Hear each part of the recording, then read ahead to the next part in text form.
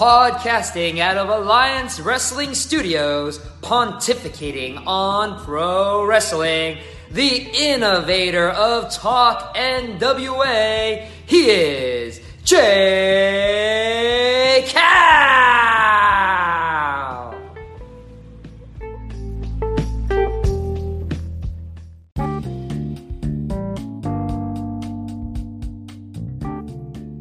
Hey guys, just want to say thanks again for checking out the interview with Danny LimeLight. Again, we posted the entire interview in its entirety. The whole video is up on YouTube, just youtube.com/The Alliance Blog. You can check it out there. But I have had people request, some of my interviews tend to go long. You guys have said, hey, can we get smaller intervals? We love the content, but we can't digest the whole hour and a half type interviews. So we're breaking them down into smaller pieces. You'll see that going forward here on the audio portion of our podcast. So I hope you listen. If you like it, make sure you subscribe and give us a thumbs up and share it with your friends who love wrestling. And if you don't like it, well, we'll try better next time. But without any further ado, after this message will be Danny LimeLight.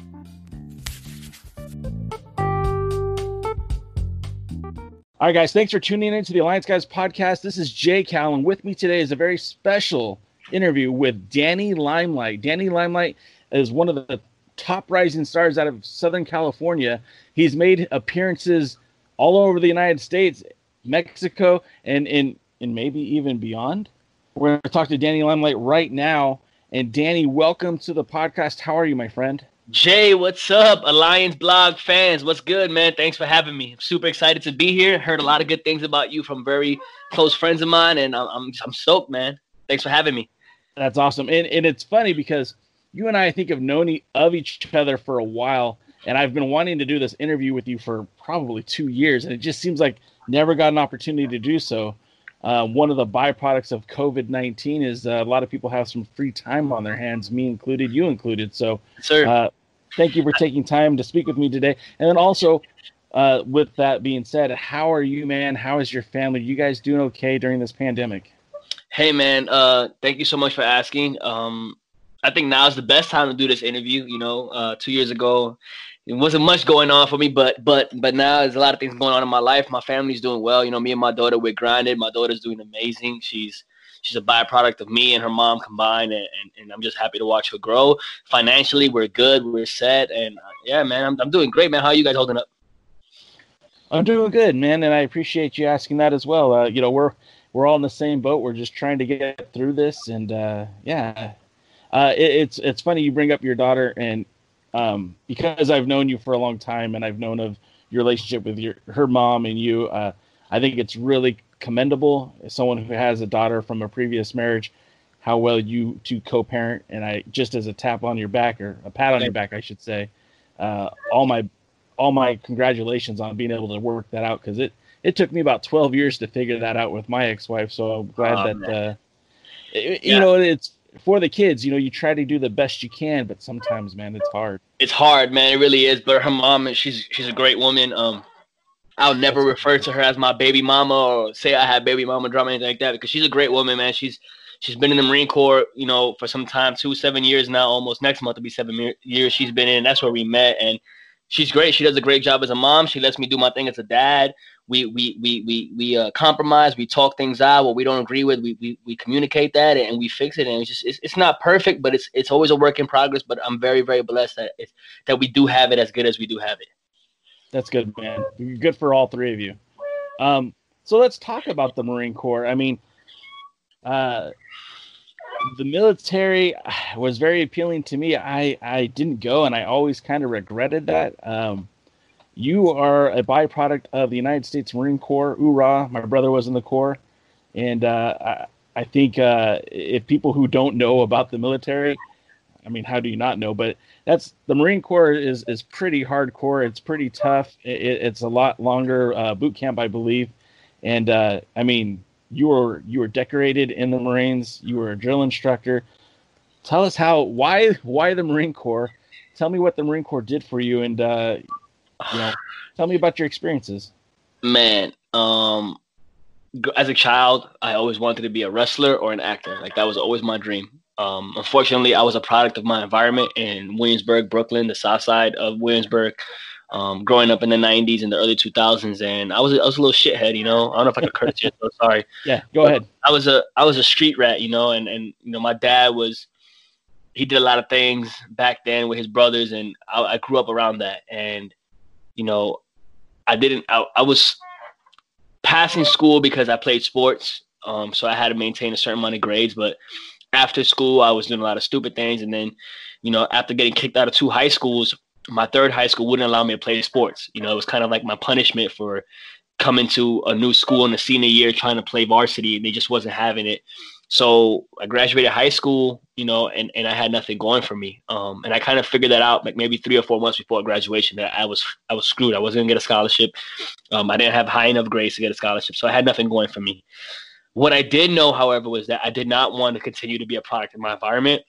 I knew that I didn't want to be like all my cousins and stuff like that, or just sitting at home still, you know, not trying to talk bad about my family, but everybody's still at home in New York, not doing much with their life, you know, nothing to talk about really, you know, like regular 9-to-5 jobs and stuff like that. So I've always known that wasn't me. So one day this kid in school, you know, I didn't really have friends in my new school. He just approached me, said that he'd buy me a slice of pizza if I went with him to his recruiting office to talk to his recruiter, that he'd get points for it and stuff like that. So he finessed me with a New York slice of pizza. I showed up. Yeah, exactly. Right. I was like, I just show up, free pizza, whatever. No, you know, no hassle. And this staff sergeant, it's kind of going to come all the way back around, but this staff sergeant, freshly dressed in his blues, looking real crisp and clean, professional, looked me up and down and said, "You can't be a Marine." And immediately I looked at him and I knew that he was judging me based off how I dressed, based on my swagger, the chip on my shoulder, the arrogance, whatever. I knew he was judging me. He said, "You might want to go join the Army instead. The office is right over there." Wow. And so I looked at him and I said, "All right, fuck you." And I just walked out.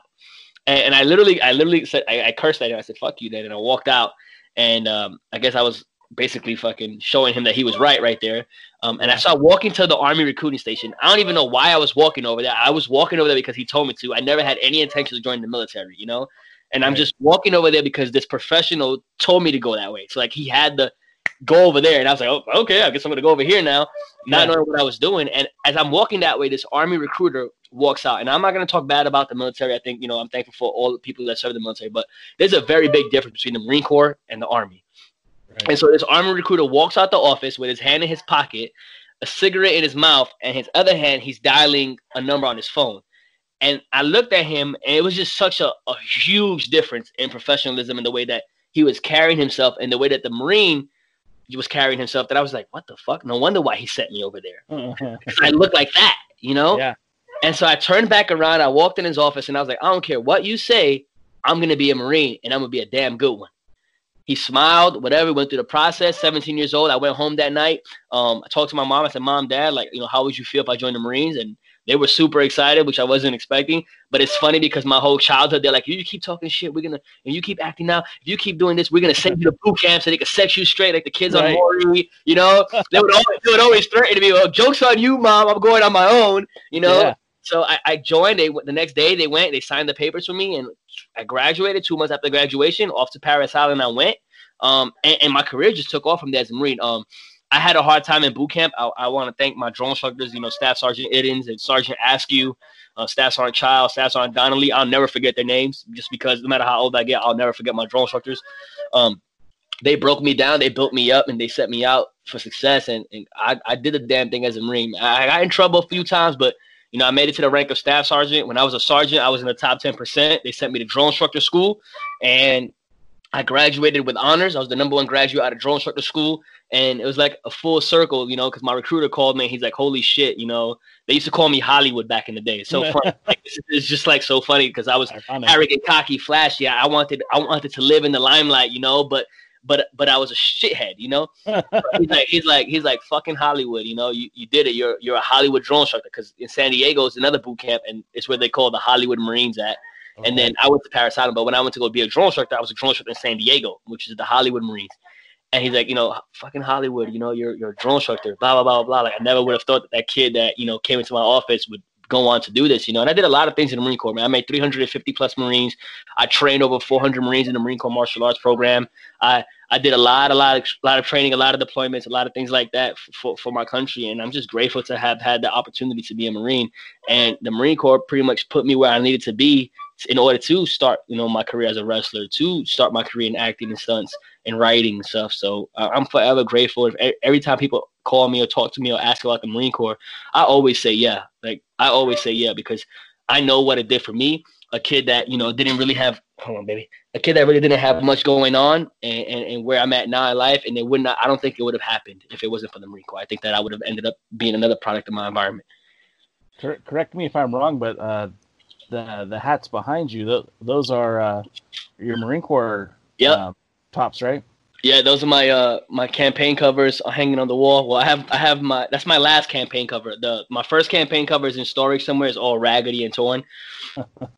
And then that's my last one from my last cycle. And they're hanging on the wall right there, in my cover box, that I have my recruits draw some cool shit. They have like a drawing of Spider-Man. And there's one like that has Carnage. I was a savage. And the last one is a picture of Thanos with the Infinity Gauntlet. He snapped his fingers, and there's like a bunch of dead recruits everywhere. And there's even dead drone instructors because they used to say I was too tough on my drone instructors too. So I mean, obviously, you're really proud of your time in the Marine Corps, and by all intents and purposes, you have every right to be. Of course, your career in the Marines came to an end, and but before that happened, you actually entered the world of professional wrestling. You started training in San Diego with SoCal Pro Wrestling. I was actually there to see a few of your early matches. I know that you were like teaming with Tommy Wilson, and you wrestled Ashley Grace, and a couple other matches. I was there to see some of your early stuff. But then that relationship with SoCal Pro kind of soured. What happened, and why did the affiliation with you and SoCal Pro Wrestling come to an end? So I started training there in 2014, August of 2014, and I made my debut in October of 2014 at the Rumble. My first one-on-one match was with Mike Camden. Then from there, I wrestled Destro, and I wrestled Ashley Grace, and then I teamed, and I started going into this like all these little crazy random matches where, I was wrestling people that, in my opinion, besides Ricky Mandel, in my opinion, people that didn't look a certain way, didn't fit what description of what I believe to be, a professional wrestler. The truth of it is, what I think was, I had an attitude, I had a swagger to me that a lot of people, until they get to know me, don't really understand why I am the way I am. I'm very confident, and it comes across as very arrogant sometimes. And so, I was getting pinned, every show by people that I felt a certain way about. And I know that it's a business, but I was young in the business. I was still learning, and so it rubbed me the wrong way. But then my talent started getting noticed by other companies, and so other companies wanted to book me. And I'm an independent wrestler. I should be able to wrestle wherever I want. So I took a booking in LA, and I started wrestling in LA twice a month with UEW. At the time, I would always run ideas by the owner of SoCal Pro. I don't feel like saying his name, and Tommy, who was also like pretty much running the show back then. And I would throw ideas their way. And they're like, oh yeah, great idea, but we can't do that right now. Oh, great idea, but we can't do it. Oh, great idea, we can't. It was just great idea, but no. Great idea, but no. Great idea, but no. And there really was no direction for me, And so I started realizing, fans started realizing that I never won a match there, and so somehow like they tried to turn it into like there was a storyline about me not winning matches. Even though I had pitched many stories about all types of ways things can go, and I was like, well, what if the original the idea that I had pitched last before I got tired of it was, what if in Super Clash me and Ricky Mandel have our blowout match, because it started to be a lot of me and Ricky Mandel beef, and I was like, we'll set the stipulation: loser enters number one at the Rumble, which would be the 1 year from my debut. Ricky could go up cheating, on the Super Clash, and we could push into the Rumble in Oceanside, where the last two, I enter number one, do the whole Shawn Michaels, big baby trying to win his first match kind of thing, with the last two being me and Ricky Mandel. Boom, he goes over, big, huge baby pop, yada, yada, yada. Oh, great idea, but no. okay, so at this point, is it really a storyline? Is there really any direction? Or you guys just having me job out, you know? So I was annoyed with it, but I was like, whatever, you know, I'll wait till my time to come in Oceanside, you know, whenever SoCal Pro decides to give me the win or whatever the case may be. Even though it's not important because, gosh, it's in, you know, not looking back at it now, I'm like, this is stupid. You know, everybody says wrestling wins and losses don't matter, yada, yada, yada. But for somebody who's competitive like me, somebody who believes in the hard work that they put in, like, the shit does matter, you know? Like, I believe that if it didn't matter, then, you know, fucking Triple H wouldn't be a 14-time world champion. You know? Like, you know what I'm saying? Like right. John Cena wouldn't have won the belt 16 times. Like, it does – and not only that, like, SoCal Pro's wrestling shows were literally 5 minutes from base. A lot of my military friends will come into these shows every month, and they know what I do in the military. They know how I am in the Marine Corps. They know I'm a first-degree martial arts instructor in the Marine Corps martial arts program. They know that I train hard. They know that I work out. They know that I fought and boxed for the Marine Corps boxing team. Like, they know all this. Then they come and see me lose to girls and being tapped out by girls. It kind of kills my credibility. So that was another thing that was bothering me. Long story short, I ended up winning a match all the way in LA at UEW. You know, I think I hit a 450 on Max X for the win. That was my first win ever. It was in, I think, July or June of 2015.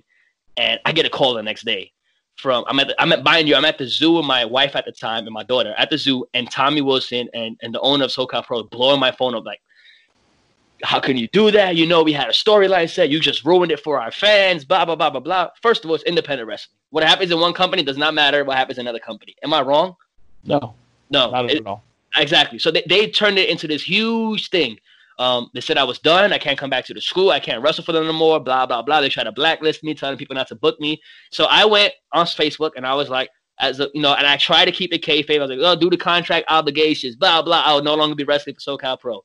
I try to keep it that way just so people could maybe even put that over as a storyline or something. I don't know. But I didn't go out and strictly bash them and say, oh, I'm not wrestling because this, and this, you know? They took my post that I made and said that, no, this is not true. We're getting rid of him because of his attitude, because of this, because of that, yada, yada, yada. At the time, training was a joke. I think, and this is no disrespect to Ryan Kidd, but in 2014, 2015, who is Ryan Kidd to be training students? I don't think he's a reputable trainer at that time. Me and Ryan Kidd have a good relationship now. We wrestled plenty of times over, like good, you know, he's a good dude. I respect him. We have no beef, me and him.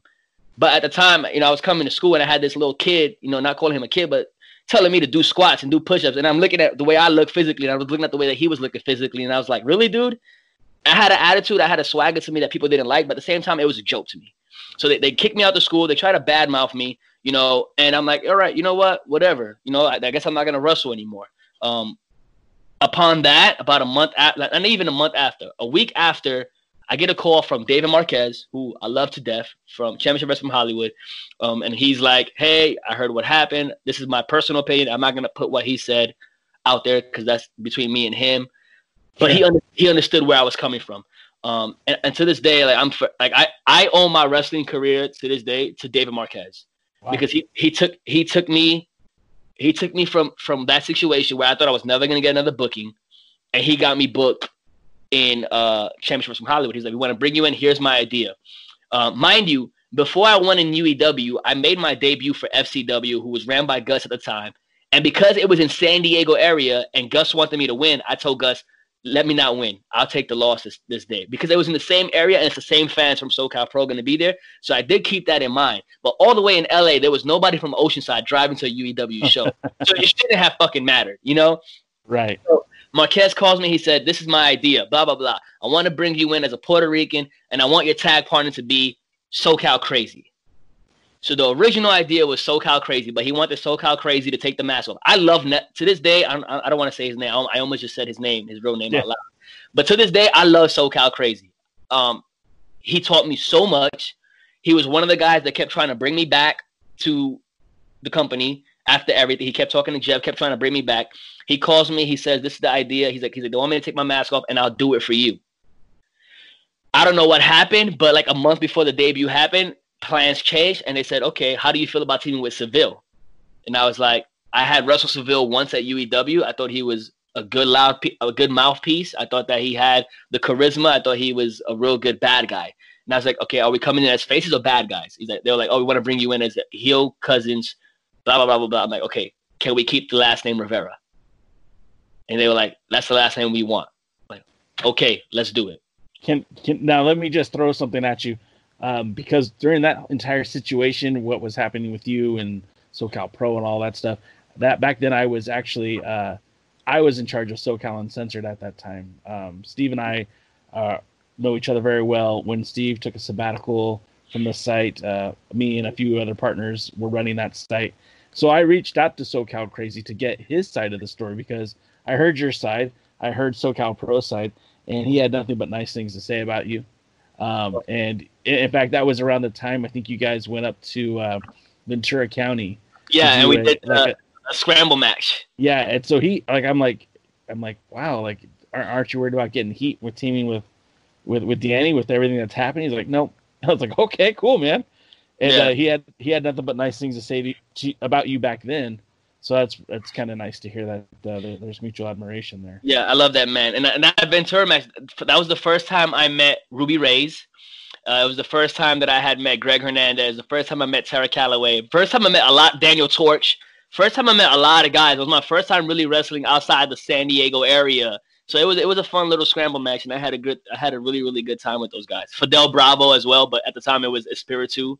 Yeah. So it was good. And then, you know, things fast forward, and Marquez brought us in as Los Primos Rivera, and things after that really, really took off. And I think it was because I was able to contact promoters and say, hey, I'm wrestling for Championship Wrestling from Hollywood. And even though a lot of people talk bad about it, I'll never talk bad about that company because of what it's done for me and the production value and the footage and everything that comes with it. And just being able to say David Marquez Hollywood. And I was getting a lot of bookings. I think after I made my debut on TV with Hollywood, that's when my bookings started really coming in.